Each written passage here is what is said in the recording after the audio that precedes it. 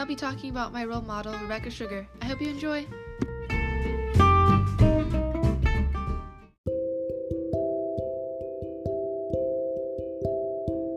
Rebecca Sugar grew up in Maryland with their brother, Steven Sugar. Rebecca ended up naming the protagonist of her show, Steven Universe, after him. In the summer, they would go down to the Delaware shores, which is what the hometown of Steven Universe was based off of. In high school, they wrote a comic for the school's newspaper that ended up winning a few different awards. She ended up going to the School of Visual Arts in New York for college.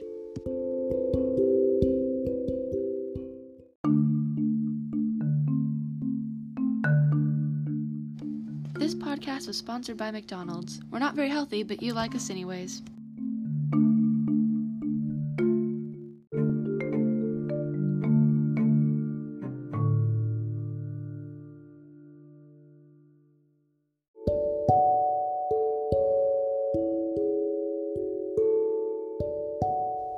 Rebecca Sugar is best known for their work in Adventure Time and for creating the show Steven Universe. She also composed and performed songs for both shows. I would say their best qualities are her humbleness and determination. Even though the people above her didn't want to include representation in Steven Universe, she fought hard to keep it in. These qualities make you a better person and usually more successful.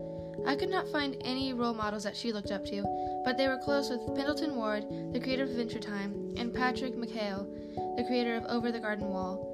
There also didn't seem to be any scandals that they were a part of, which is probably a good thing, to be honest. Researching Rebecca Sugar, I learned a lot about them, and one of the things being that she wrote and sang the song Everything Stays from Adventure Time. They were an all-around amazing and very interesting as a person. I highly recommend researching her.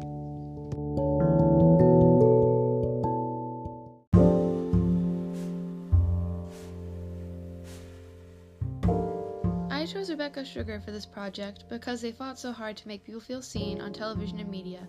She impacts me personally because they made one of my favorite shows and inspired me to take up art in the first place. If I could ask Rebecca Sugar one question, it would be how to start an animation/art career. I'm not sure how they'd answer, but I'd really like to know. I hope to maybe take up podcasting because of this project. It seems really fun.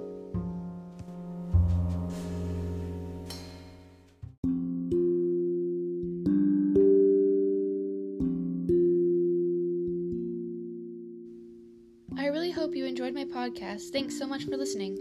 My sources for this project were Entertainment Weekly, Washington Post, and Wikipedia.